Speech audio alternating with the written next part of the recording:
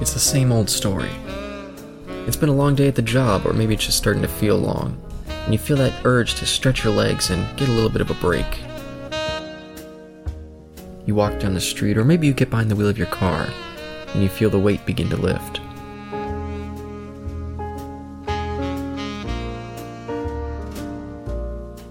You walk through the doors, and the sound of the place starts to clear the air.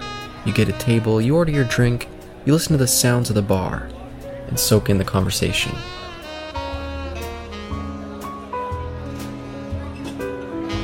Welcome to the TNE Speakeasy with your hosts, Caleb, Eric, and Sean.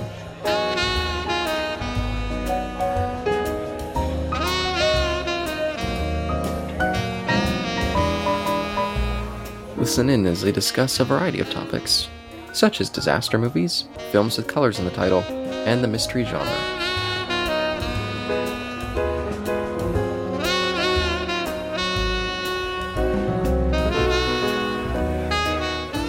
Yeah, I've been watching a lot of movies from 74, 73 recently because I did a big playlist of disaster movies of the 70s. How do you I don't know, maybe 75 was the... I know, what do you want Caleb's life, where he has like a Halloween playlist, disaster movies from the early 70s. I would love to do all that. How do you do that? Like, do you watch all the movies at 1.5 play speed? Like, how? Yeah, you just watch a couple a week and... I had a David Cronenberg retrospective. I'm like, what are you, a film festival in a house? Yes! What do you mean you had a retrospective? That's what I do. I do my own film festival. I want your profession. Like, what the hell, man? That's so cool, but I don't know how you pull it off. And your partner, because I can't do that. Yeah, she's got no interest. I watch them with headphones. She sits next to me and reads. Well, if she sits next to you, then that's cool. Mm-hmm. I guess. Yeah. No, but I was going to say maybe 75 is the turning point, but up until that point, it was looking like really wonky in the 70s in the U.S. Some really weird stuff in those airport movies, or Earthquake, The Towering Inferno. They were all looking like they were still stuck in like maybe the late 60s. Watch it. Or Careful like a weird there, blend. Maybe not quite the late 60s, but didn't find their own kind of look yet. It's very strange. But and by the way, why did you pick that genre? I've always loved disaster movies of the 70s, but I'd never seen a lot of the really big ones, like the airport movies, or the Cassandra Crossing I wanted to see, Black Sunday. So I was just like, well, there's at least maybe 10 of these movies that I've wanted to see for years. Why not just make a giant playlist of 20 flicks and just watch them? So wow. I think those movies are incredibly fun. I really liked The Towering Inferno. So do you... I'm speaking! It's my Judge Judy impersonation. I'm sorry. I didn't mean to be so rude. That's what we do in this house, so, I'm comfortable with you, Eric. I'm speaking! But the thing about those movies... I hope you're okay, Eric. I didn't mean to... Are you kidding me? He's unoffendable. Do you know how many times I've been what do you call it? Not gang rape. That's not the right term. It's jumped. Do you know how many times I've been jumped? That's old 90s vernacular. How many times I've been jumped in my life? I mean, realistically, not metaphorically. I mean, literally, not metaphorically. Verbally, I think. So yeah, the great things about those movies is, I call it, actually, it's sort of like survival adventure. You'll have a bunch of... You've got... who's the... Fred Astaire, Robert Vaughn, E.G. Marshall... It's the Towering Inferno. Towering Inferno. They're all trapped in this Simpson. building. And O.J. Simpson, a bunch of people that were in Colombo. And, it's true. And it's like, oh my gosh, Robert Vaughn has been leading this. He's the senator. He falls to his death out of nowhere. And everybody just keeps, it's fun because you never know who's going to survive and who won't. Yeah. Poseidon Adventure is another one. Oh my God. That's excellent. Yeah. Shelley Winters is married to Grandpa Joe from Willy Wonka, and she dies from a heart attack, saving everybody's lives swimming. She got an Academy Award nomination. The Gene Hackman character, this radicalist pastor who's we gotta do everything ourselves. God's not gonna look out for us. I thought that was quite a step for the time. But that character, I mean, yeah, that was one of my all-time favorite movies growing up. I just wore my VHS, and I still have my old VHS. Doesn't work anymore, but I recently watched on Disney Plus in HD, and it was just a marvel going back to that thing. So good. That would see if I was home alone, I would order a pizza with extra cheese, extra sauce, and just watch the Poseidon Adventure, the sequel, which I didn't even know existed until I found it on TV. I saw the one day. sequel first, I think, but yeah. Oh, sweet Jesus the Jew. Again? It's what was on television when I was growing up. And so they showed the sequel multiple times during my childhood, and I loved it. And of course the remake that has another bevy of celebrities, but I mean, there's that scene where they escape from the ballroom by climbing up the Christmas tree, and there's only a handful of them that are gonna do it. And you don't know who's gonna survive. And everybody else, like 100 people, fucking die from drowning, and they just leave them behind. There's nothing they can do, and it's so heart-wrenching. There's this old pastor who's like, he's against Hackman's new radical style, and he's like, I gotta stay with them, I mean, that's what we gotta hope for the best. And Hackman's like, it's a metaphor, you see. Yeah. Yep. And Leslie Nielsen is the captain. You're like, oh my God, Leslie Nielsen is in this movie. No, do not get your heart set on Leslie Nielsen. He's not going to last 10 minutes into the movie. Dead, all dead. And you've got the kids, because you always got to have kids. Sorry. He showed up in a couple of those disaster movies, and it's funny that he started his comedy career with one of them, with Airplane. Very interesting. Well, that's because Airplane is basically the same story as a disaster movie. Well, yeah, it's the spoof of disaster movies. Come on, it's the parody. Yeah, right. Everyone knows this, but there was an old movie, an old black and white movie that they didn't have the rights, so they just stole the story and made it cast actors in it that would have been in that original movie, serious actors, and then made it a comedy. I'm so sorry. Keep on going. But it was also a spoof on the airport franchise. Yes. Oh yeah. This is the part of the podcast where we say everything obvious. I'm sorry. I just got to mention one more thing, because I told you guys I have my disaster film playlist, right? I'm such a lunatic. Not only did I put them by release date in terms of the year and the month, but I even wrote the month in my stupid little list here. So I've got like Airport, March 1970, Skyjacked, which is kind of like the better version of Airport.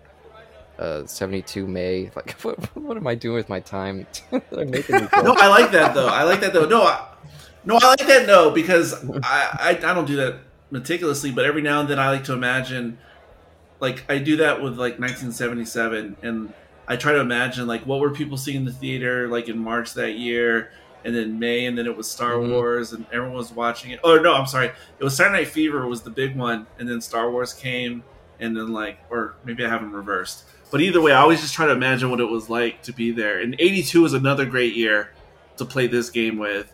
And look at what was releasing each week in 82. It was just like the year 82 was a film festival in of itself. And it's tremendous. Like, what a time to be alive. No, but I was wondering, because I never knew until today that Caleb had this penchant for that genre.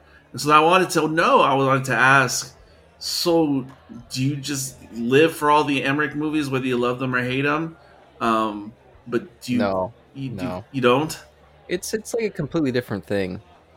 What I love about those 70s films is, one, I like the practical effects, and I also just love seeing all these old Hollywood actors having kind of their chance to play.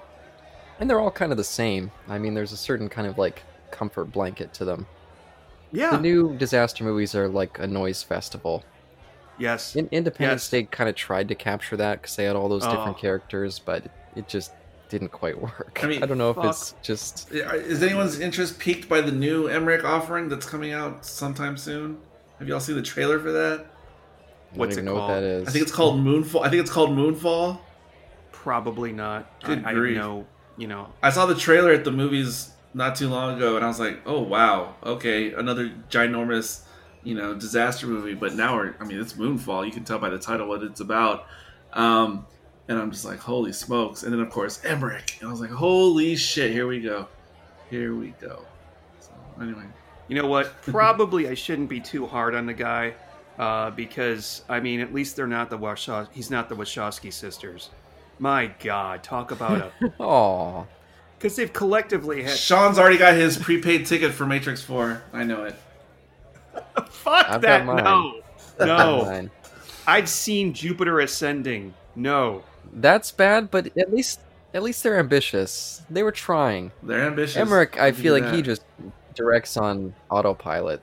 It's like, what elements did I do in my last movie? Throw it in a blender? Okay, that's what I'm doing this time. Grab the same actors I worked with. People will come see it. Like, that fucking guy doesn't give a shit. But crazier, bigger effects every single time. It's crazy. Yeah, he makes the movies for his special effects house to produce, basically. Just films, probably sits in a chair all day like Lucas did. Films nonsense scenes. At least the Wachowskis try to... They just fail constantly because they're not great filmmakers. But... I'm going to watch that damn Matrix 4. But, by the way, Caleb, I assume you're going to cut all this out and put it in like... No, he's not. Bonus. Yeah. Or, okay, yeah. Maybe like that. The last time you did that, I was taking a shower listening to podcasts, and any one of your podcasts that has me, I don't listen to it. I just swipe left and delete it. Aww. Well, I was trapped in the shower, and I had to listen to my own drunk, and I could tell I was drunk. I had to, like, wash my hair and while listening to my drunks. I was like, I can't stand this. But, so, as you may know, my parents separated or divorced when I was a baby, and I wasn't reunited with my real, quote-unquote, real father until maybe 3 years ago when I was up there for Christmas. And I asked him what his favorite movie is, because I do that a lot. And do you know what he said? No clue. Armageddon. Hey! It's got its good parts. That's one of the best. Criterion released it. Whatever genre that is, it's one of the best. Favorite movie of all time? Like, you couldn't have said Jaws or Godfather. Like 75% of all the white males in the country. Maybe he remembers the day when Bruce Willis was a real star and he likes that kind of sappy stuff. I mean, yeah, whatever. I mean, it's got its appeal. People enjoy it. I mean, I was going through my film snob phase, my young film snob phase when that movie came out. So I tried my hardest not to enjoy it, even though there are enjoyable bits. I tried not to enjoy it at the time, and I was trying to make fun of my friends who did like it at the time. But then when I started revisiting it about 10, 15 years later, now I kind of think it's like the best of that genre of that time. And so now I have this thing for it, even though I was the biggest hater in the world back in the day. Just gotta say, on Armageddon. I don't know. Give me, what's that one where everybody dies at the end with, Elijah Wood? Melancholia. Deep Impact. Deep Impact. Oh. No. I love that. That was just cheesy fun. That was okay. No. I just love it when everybody dies at the end. That's so cool. No. Melancholia. I've only watched that for the boobs. Have you seen that, Sean? I haven't seen that, no. I've seen the Melancholia boobs, but I haven't seen the rest of it. Who's that directed by again? Yeah, Lars von Trier. That guy, I do not Jesus know. Christ. Is he a good filmmaker? Is he just a kind of a shock jock kind of filmmaker where he's... I have no clue with that guy. Yeah. I'm sorry, Deep Impact, first of all, was inferior right from the get-go because it didn't have Liv Tyler? Come on. But Deep Impact, I had never seen it since it was at the movies. I saw it at the movies, and I never saw it again. And it was playing on Pluto or something. I caught the end of it about 5 months ago. If you watch it now, Deep Impact, it looks like a made-for-TV movie. Its special effects and everything are so terrible, even for the year it released. It looks like a television movie. It's really bad. The only way I could see a person liking it now is for the goof factor, to goof on it. Oh no, yeah, no. I you know what it is? It's an end of the world movie. Where you've got everybody preparing for the end of the world, and I kind of like that. And there's been other movies like that. Don't ask me what they are, but a friend at the end of the world, and I kind of like that idea. What are we all going to do if we know that the world's going to end on October 1st, 2021? What are you going to go out and kill a bunch of people? Or are you going to go out and not doing fuck that a bunch of times? Are you gonna just like take off all your clothes and run around Wrigley Field and get arrested? And I don't know. Yeah, I'm gonna be boring, I think, and do mostly the same things I do on a regular day. I think I might do heroin. There you I've go. always wondered what heroin's like. Oh, Me too. I'll definitely smoke pot for the first time. You've never smoked pot? Oh God. I've never done anything illicit or recreational ever. Not even mushrooms. Well, if you haven't done pot, I'm sure. I've done recreational but... M&Ms, but nothing past that. Okay.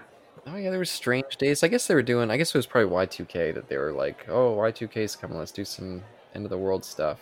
Strange Days was kind of an odd flick. There was a Y2K made-for-TV movie. I remember, like what happens, and there were plane crashes and all this shit. And yeah, I don't know why that was funny. I think that was the beginning of Iron Man 3, where it's like 12 years ago, and it's like the dawn of Y2K, and I thought that was the only part of the movie that entertained me when I saw it at the theater, because that's one of my least favorite MCU movies. But Interesting. It was a joke that worked. I'm starting to come around on it a little bit because of the Christmas story angle, but yeah, that was historically not one of my favorite MCUs. I'm still enjoying this movie that's playing in front of my eyes. Yes, me too. Oh yeah, what is it? Blue Sky, Deep Purple, Purple Red. Oh yeah, Deep Red. That's what, Caleb. That's what you should do. You should do a marathon of movies with colors in their name. But yeah, I don't know if there is a lot of other movies. There's The Color Purple. You don't know there's a lot of movies. I feel like if we just do some simple googling, we'll find all kinds of things. There is that French Colors trilogy where it was like white, blue, and red. I think they were called. Yeah, that was the I did 3 colors red for the last solo episode I did of the 1001 Movies podcast. There's got to be tons. I mean, from Red Sonja to Red Dawn. Deep Blue Sea. Yeah. The Thin Red Line. Black. I've got a lot of movies that have the name Black. Black Christmas, Black Narcissus, Black Sabbath, Rain. Black Rain. Oh my God, Jesus Christ! I thought you were younger than that, Caleb. Younger than which one? Black Rain. That's like a Michael Douglas, like 1980s action flick that no one thinks about anymore. My parents had it on VHS.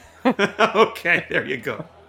They had a giant VHS collection, which is one of the reasons that I'm the person I am today. And they didn't pay attention to what I watched. Yeah, we were just talking about this. I mean, all the darn Chinese movies with red in the title. Red Sorghum, yeah. Red Lantern. Yeah, Raise the Red Lantern. About White. Do we have any... White Christmas? White Sands? I think there was a movie called White Sands with... what was his name? Was it the wrestler guy? I can't remember. Mickey Rourke, was that it? You guys remember this movie? I don't know that one. I remember the one called The Wrestler with Mickey Rourke. I think it had Willem Dafoe in it as well. I have a very vague recollection of that movie, but like when I just started typing movies with color, and then it automatically fills within the title, and there's a bajillion. Green Mile, Men in Black, Red Dragon, Black Panther, Moulin Rouge. I mean, we'll just go on forever. Yeah, it's a bad idea for a series. I Am Curious Yellow. I Am Curious... wasn't there a sequel called I Am Curious Blue or something? Always wanted to see those movies. Oh, Blue's the Warmth Color. Oh, yeah. Don't Eat the Yellow Snow.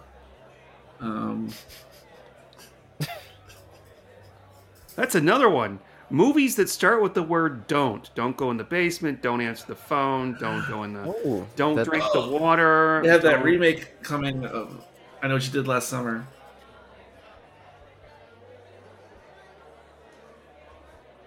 Well, his new box set of, I don't know, like maybe 10 of his movies came out just recently. So I did not know that. I'll have to look into that. But that scene is very similar to the scene in this one with the car, but it's funnier. And I love when he gets out of the car, Woody Allen gets out of the car and he says, okay, it's okay, I'll walk to the curb from here. No, I've never seen that. You've never seen Annie Hall? Oh, Lord. I don't like Woody Allen. I just can't stand his sense of humor. Not a one of his films. I mean, with the variety that's out No, I'm there. not saying that every movie that he makes is bad. I'm just saying I don't like him, so the movies that he stars in. No, I'm not saying that either. But I'm just saying you haven't stumbled across one that you were like, oh yeah, okay, maybe this one. I've seen, like I said, I've seen movies that he's directed that I've liked, but I've seen ones Oh, that okay. star him on TV, and I've seen that horrible Casino Royale, and I find his kind of personality on screen just obnoxious and not funny. Wow. Okay. So Yeah. Yeah. Oh wow. And this is where I would say, oh, check out this or this, because he did a couple that nobody thinks of anymore, and I personally like him. But yeah, he's pretty much the same throughout. I love it. I love it, and I love when other characters remind me of the nebbish Yeah. Woody Allen. Yeah. And some of the stuff when he stopped having himself in the movies, like John Cusack in Bullets Over Broadway, we're doing it again. We're not talking about the film that we're supposed to. oh, In Bullets Over Broadway, he's basically doing Woody Allen. Oh yeah, boy. yeah, yeah. There's plenty of Woody Allen surrogates like in his newer movies Yeah. or his later movies. Absolutely. Midnight in Paris. Totally. You could just see a younger Woody Allen playing that character. Owen Wilson did. Is it Owen Wilson? Yeah, absolutely. I get my Wilson. Absolutely. And then what's his name from the Social Network movie? What's his name? He was the Woody Allen stand-in for a while. Oh, I Oh. don't remember that one. The one in Rome is one. But yeah, he's the token Woody Allen stand-in. Yeah, And I like the Woody Allen films that kind of move away from that stuff. Like there was that, what was that?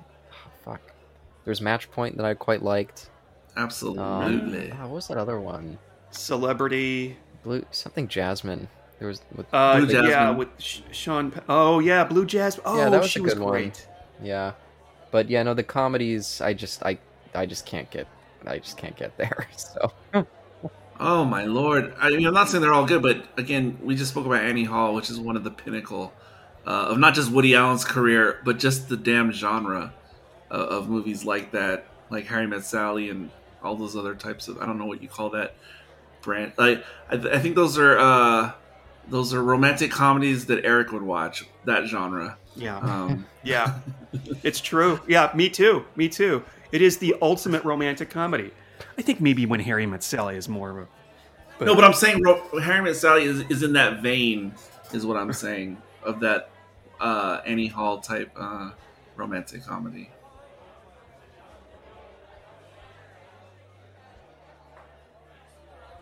Because when I first looked it up earlier today, just what giallo meant, um, the first thing I saw was just like a mystery horror. Like that's all I saw, before I started reading more. And the first thing that popped in my mind was because Sean reminded me recently that he had watched all the Harry Potter movies, and I had mentioned some months ago to him, I think as well, like I'm surprised you're not into them because they mix horror and mystery together, and that's kind of one of the hmm. that's one of the what do you call it? Not the grabs, but it's one of the things that made those books and movies the hook. It was the hook that made those movies and books interesting at the beginning until you realize there's actually a heck of a lot more than just that. But that's the thing that gets you in the door and entertains you is just the way they blend not horror but gothic, I don't know, whatever, Yeah, magic, scariness, and then the mystery element, which is in every single book and every single movie, which is just like, wow, this is cool. Like I was already in it, but it's a mystery every single time, and it, especially mine and Sean's age, there's a lot of the young adult and kid mystery books when we were growing up, and Harry Potter's like the epitome of that. If you grew up with that stuff like me and Sean did, Harry Potter's like the epitome of that style. well, I didn't really grow up with it. I mean, I watched maybe the first movie came out when I was like 25. No, not Harry Potter. I'm talking about the kid mystery books that we grew up with, like the Encyclopedia sorry, Brown and like all there was yes, plenty of other stuff when we were in grade Nancy school. Drew, the Hardy Boys. Well, that predates us, but I mean, there was a whole bunch of that stuff when you and I were in grade school, and I used to eat that shit up. And I'm just saying, Harry Potter is like the best version of all those things. Like it's the high point of that style. Yeah, I remember when you read Encyclopedia Brown, I think they would do this cool thing that they used to do in movies way back. Well, like in 2 movies way back in the day, where you'd read the whole thing and it would tell you, okay, you've got enough to know the solution, and then you have to go to the next page for the solution. Did they do that with Encyclopedia Brown? I think they did. Yeah, I think so. And Yes, I remember yes. thinking, thinking myself quite the sleuth because I would figure it out maybe half the time. Yes. They also had these awesome books in the 80s, and it was by this particular author where they would tell us short. It was only 2 pages, and the left page was like a picture of the crime scene, and then on the right page they would tell you, okay, so and so died. She was this and this and this, and then they would ask you some questions, and then who killed this person. And I had a book, and it was called The Clue Armchair Detective, and my mom bought it for me because it was Clue. But I sat and looked. It was glossy pages, all color, really good pictures of like crime scenes and stuff, even a little bloody. And a lot of the stories revolved around some of the 6 characters from Clue. And I remember being so absorbed in that. I mean, I was like an old lady with a Sudoku or a crossword puzzle. But yeah, I don't know that book. It sounds amazing, but I remember having books that enthralled me exactly in the same way when I was that age because of the pictures and the drawings, and then just staring at it and trying to figure it out. I remember stuff like that.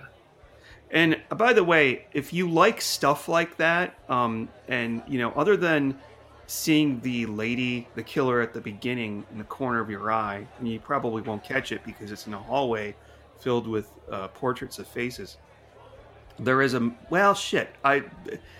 already knows this. I forgot that there is a film called The Last of Sheila, which is it is the only interactive mystery movie that I can think of where you can actually figure it out as you're watching it, and then when it's revealed at the end, the solution to the mystery, you're slapping your head saying, I saw that, why didn't I think of that? And there's elements of that in Columbo as well, but I love that movie. What is it called again?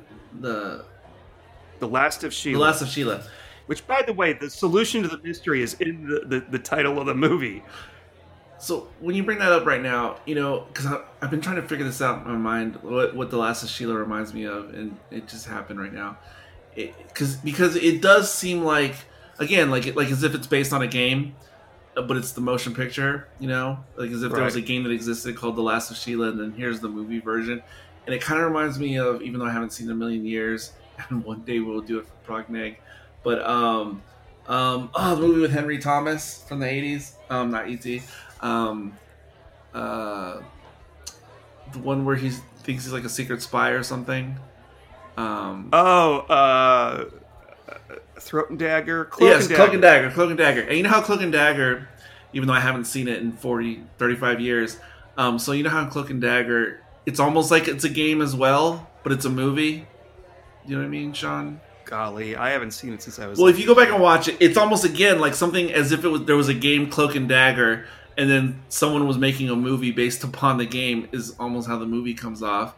And then, when you brought up Last of Sheila now, I was thinking Last of Sheila, it feels like something that, yes, it's an actual movie, but I can just imagine it being chopped up into segments, and it would be like one of those DVD party games of like the 90s, 2000s. I could just... Like Sheila, it's almost like it was designed to be one of those DVD party games where you would like watch like 3-minute segments and write down what you think you saw, and then play the next segment, discuss. You know what I'm saying? Pause and now discuss. Yes. That's how that movie actually plays out. But it's just a movie. But it's like it's designed to be something completely else. And I love that, as with Clue.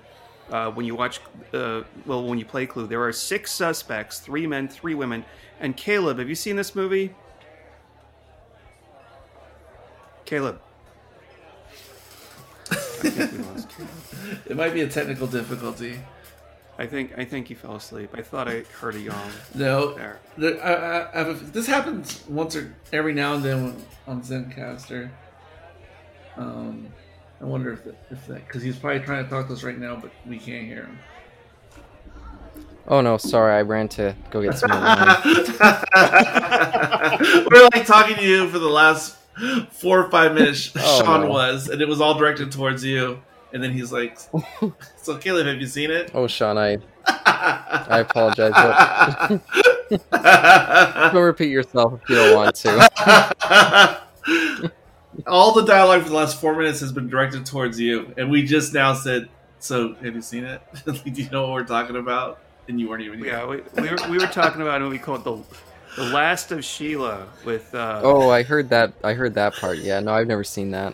You know, you said it was. Oh my gosh! Like a mystery that you could solve yourself if you put the pieces together. Something like that. It was written by Anthony Perkins and Stephen Sondheim. Well, you'll hear this when you edit together when we're talking to you. And actually, when they made the movie Clue, they went to Anthony Perkins and Stephen Sondheim to make the move to write the script because they did such a well job with Last of Sheila, and they declined. I think that they weren't. They were asking for too much money or something, and actually, it's probably better because. No, The Last of Sheila is a bit of a comedy, but it's fantastic. As a murder mystery buff, I love it, and I know that Ryan, who do you all hate from the Star Wars? The guy who made Knives Out, Rian Johnson. Rian Johnson. I don't hate him for that. I think he was obnoxious on the production of that, but I think he's a quality director. Me and Caleb have said 5,000 words on that subject offline. Yeah, he was. He has cited The Last of Sheila as one of his inspirations. Fun fact about Knives Out: the family is Thromby, the Thromby family, which is a really unusual name. But back in the day, when I was a wee lad, I would read those Choose Your Own Adventure books. Of course. And there was one called "Who Killed Harlow Thromby?" And I tweeted Rian Johnson about that and asked him if that's where he got the name from. He didn't respond though. The bastard. Yeah. He doesn't know your career of reviewing movies, or else he should have responded.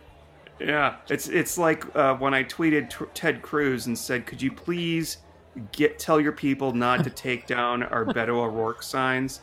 And he didn't do anything. He didn't respond.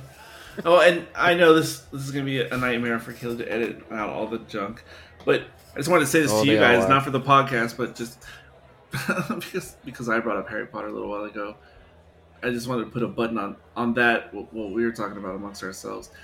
That's what got me into that series, because it was all popular, and I will check out anything popular to see what's going on.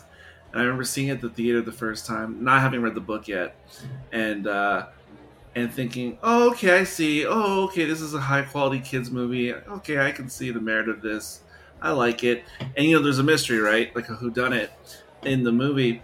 Yeah. And I thought, oh, this is so obvious. It's so obvious who the baddie is, or who the killer is, or whatever you want to call it, the miscreant. And so I just went along with it, because, like, oh, this is for kids. Oh, all the obvious clues. Oh, it's so obvious. And then when there was the twist that the killer's not who you think it is. Yeah, I was so taken by surprise because I thought this was for children. I was so taken by surprise by the twist. That's what pulled me into the franchise, and that's what made me start reading the books, and that's what made me a huge fan, because I didn't know it was going to be high-minded. I thought it was just a straight-up kids thing. That's what I'm learning to love about Murder, She Wrote, because the last episode of Murder, She Wrote we did, I'm like, oh, I know exactly who it is. This is so obvious. It's so dumb. No, they showed us everything, just like in Deep Red. They showed us everything that we could do to solve the mystery, but it wasn't so obvious. And I really... Anyway, yeah. I need to catch up on that. I've been so caught up with my disaster movies and horror movies I've been watching that I just have not been able to keep up with Murder, She Wrote, but I got to get back to that. A non sequitur thing I wanted to say about Deep Red... there we go. Thank you. No, he's got to go back to editing and put this in the Deep Red podcast. That's why Insomnia took so long.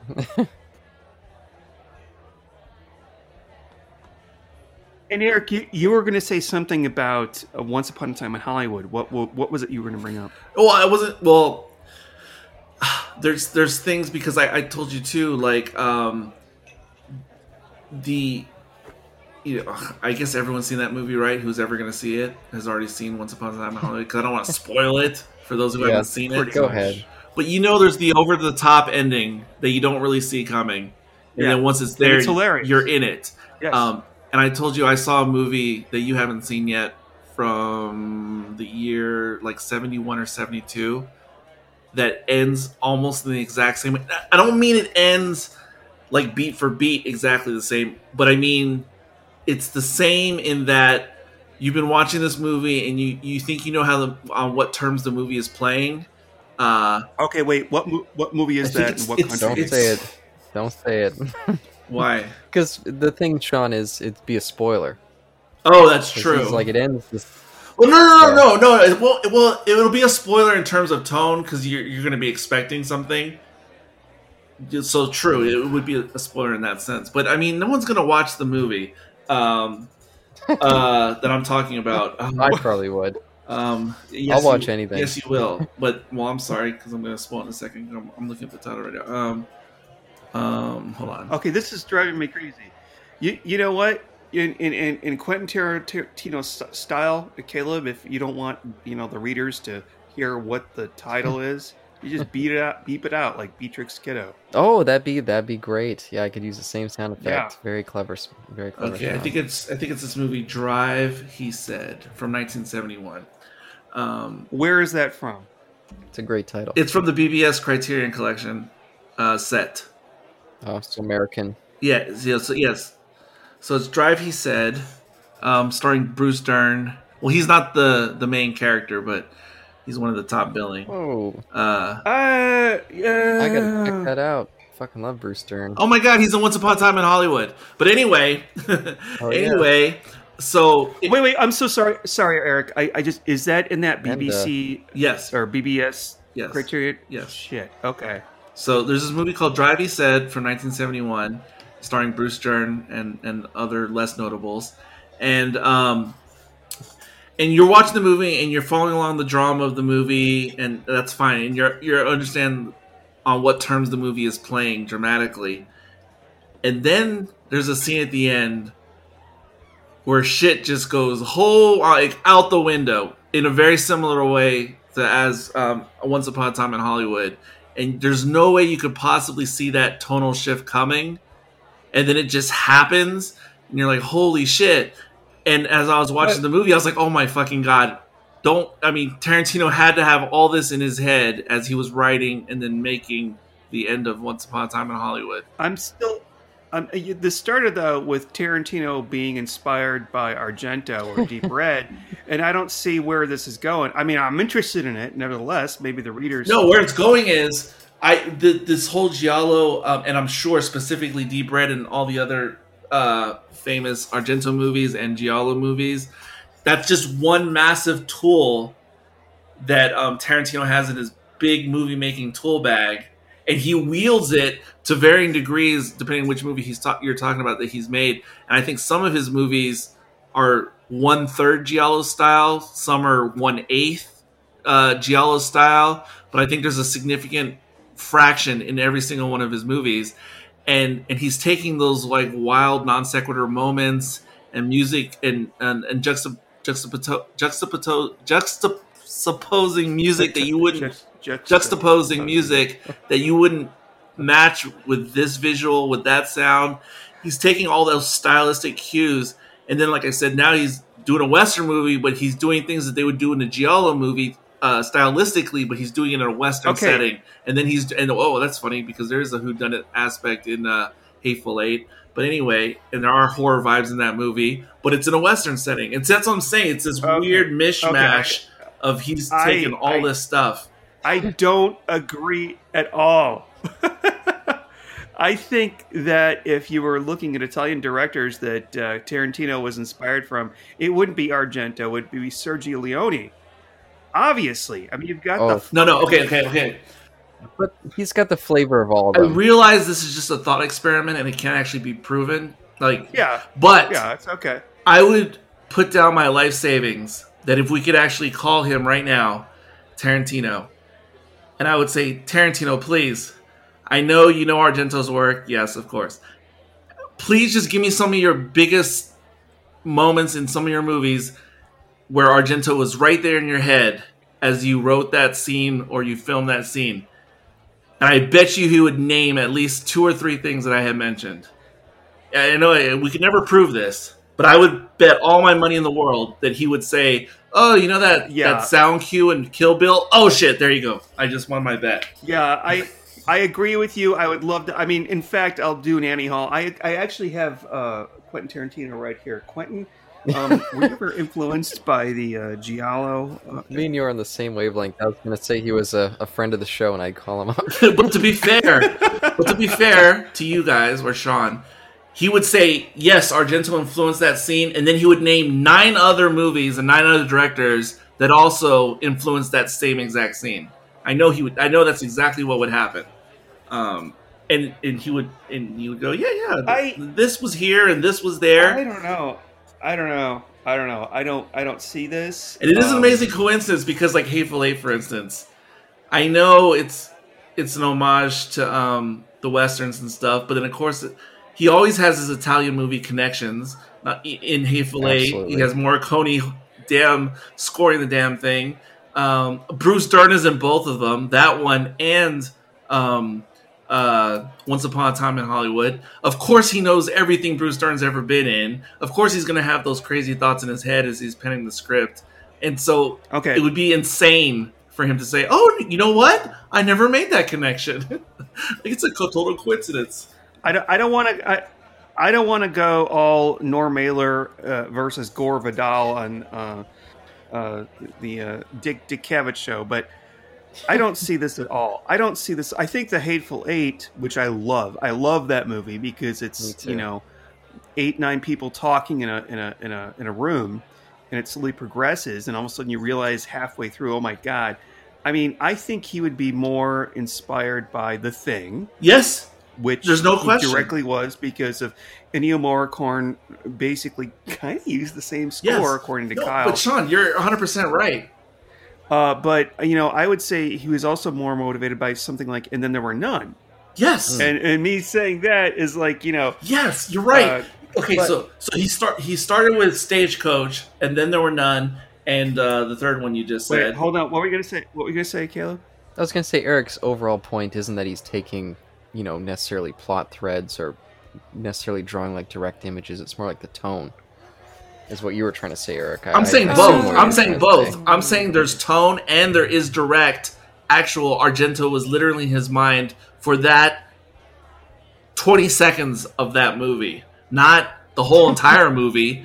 But I'm saying if we could ask, and like what Sean just said, yes, that movie is primarily The Thing, Stagecoach, and Then There Were None. That is obviously the main template. But what I'm saying is, I think we're both right. Oh, you brought up Stagecoach is excellent. That's very good. That's obviously That's the template.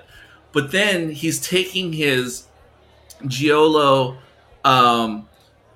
tool bag and he's sprinkling that seasoning onto the stew. And then he's taking something else from slasher movies and sprinkling it onto that same stew that was made out of those 3 main elements. Those are the proteins. Those 3 things, those are the proteins. The Giallo is some of the seasoning that he's like throwing onto it. And there's a bunch of other stuff besides the Giallo. And what I'm saying, and the reason I say this is because I've obviously watched a lot of interviews and special features with him speaking. And that's how he always is with these things. Like, yes, there's the obvious connections, but then he has like 10 other things for that same scene that he's pulling from, the Dirty Dozen and this and that, and it's like all at the same time. In like one, if we pick out little scenes. And the fact that he had Bruce Dern in the movies, both of them, this had to be like swimming around in his head. This has nothing to do with anything, well, except this. He was on Jimmy Fallon or something. This just showed up on my Facebook. He was being interviewed, and Jimmy Fallon, he just had these like random like B and C movies like on VHS from like the early '80s, and they were all like little slasher cult classic things, but shit no one's ever heard of except for Caleb. And he's like, I got all these videos here. their actual vintage, and he's just reading the descriptions off the back. And these are movies that no one's heard of except for Caleb. And he's like, I want to see if you can guess them just for me reading the description without saying any of the actors or anything. And it's just like amazing the way he's like, Killer Cats from Central High. Is that what it is? And then there was even one that Jimmy Fallon was like, no, it's not Killer Cats from Central High. It's Donnie Brothers Graduation. And then he's like, wow, how did I miss that? And he's like, I know that movie. It's Killer Cats. And then Jimmy Fallon's like, the producer's like, what? Oh, the original title of the game, of the movie was the so-and-so Graduation. It was changed on VHS to the Killer Cats of whatever. And then it's like, holy shit. Like, this guy is out of control. Like, movie genius, I mean. You know, whatever. I'm sorry. It is funny that you went off on that tangent, because this whole time I've been holding off trying to say for you, Sean, because we were talking about Inglourious Bastards, and one of the characters is named Hugo Stiglitz. Have you ever seen the Italian film Nightmare City? No. Starring Hugo Stiglitz? Oh, okay. Yeah, he's a schlock actor that Tarantino just took the name from and put into that movie. But Nightmare City is a great kind of Italian kind of zombie radiation horror flick. I'm surprised you haven't seen it. I think it's one of the classics of Italian horror, but absolutely check that out. I may know it by a different name because they do that a lot. See, what I'm really trying to say is that young Caleb here is the second coming of Tarantino. If me and Sean could have done a podcast with like a 20-something-year-old Tarantino, it would have been Caleb. That's what I'm actually saying. No, I don't think you can beat Tarantino. That guy's I guess he's got like 30 years on me, but no, but I stand by my theoretical bet that if we could call him right now, he would say yes. I was thinking of Deep Red when I shot the scene in my movie. Whatever. Well, I think it's a great question because I feel like there is some merit to your theory, and if I was a professor, I would like you to write it out in an 8-page thesis. But you're right. We don't write theses anymore because we're all like fucking adults in our... Yeah, because everything's a podcast now. He's got time for that shit. But yeah, I would love to ask him that question. I guarantee you pull out 30 things from his movies. It'd be insane. Since we're talking about the influence of the giallo, speaking of kind of more some other giallos, you've seen Don't Look Now, right, Sean? Yes. Do you feel like that was kind of like a British take on a giallo? Absolutely yes. I didn't really think of it. I don't. The thing about that movie, though, is it doesn't have quite the level of violence that giallo films do until the very end. I mean, we know that somebody has been killed, but you're right. Like the character of the psychic, she's a very giallo film person. But the one thing that I always go back to when I think of that movie, and I can't help it, is actually, it has one of the most sensual and yet graphic sex scenes ever in a movie. Oh, and hell yeah. I it's not erotic, like I'm not titillated by it at all. And that's not just because it's heterosexual sex, but it's like, man, this is like... I'll say I'm a little titillated. I mean, I don't have a thing for Donald Sutherland normally, but yeah, during that scene, there's just such a level of intimacy there. Like, yeah, I get a little sweaty. I'm titillated by this conversation. Yeah, Margaret Cho has this thing where she, like whenever you meet somebody, and sometimes you can't help but think what it would be like to have sex with them, not because you're attracted to them, but it's kind of the exact opposite. And that's how I think of Donald Sutherland. And maybe he was rocking it in 1970, whatever. I'd rather have older. Well, maybe not. Maybe I should just shut up about that. But yeah, I still don't know what I feel about that movie, because I feel like it was very inspired by Giacchino. Who's the director? Oh, I don't remember. Some guy I don't know. Yeah, you could almost call that movie Deep Red, because every time there's the color red, something bad happens. And the killer in the movie, of course, wears a little red. Well, don't spoil it. We're probably gonna do it. At some point. Okay. I'm sure Eric will forget, but I know we've talked about covering that before. So, but I was also gonna mention. Have you guys heard anything at all about *Malignant*, the new James Wan film? I've heard about it from Sean. Oh, you've seen it, Sean? I haven't seen it. I wanted to go see it, but I started watching it, and I will return to it. Yeah, well, I won't spoil anything about the movie itself, except to say that it is a jumble of different movies all in one. And there's at least like a half an hour stretch where it is very clearly just doing a giallo. Really? So, I'm not going to say if it works, but it's absolutely a giallo homage piece. So.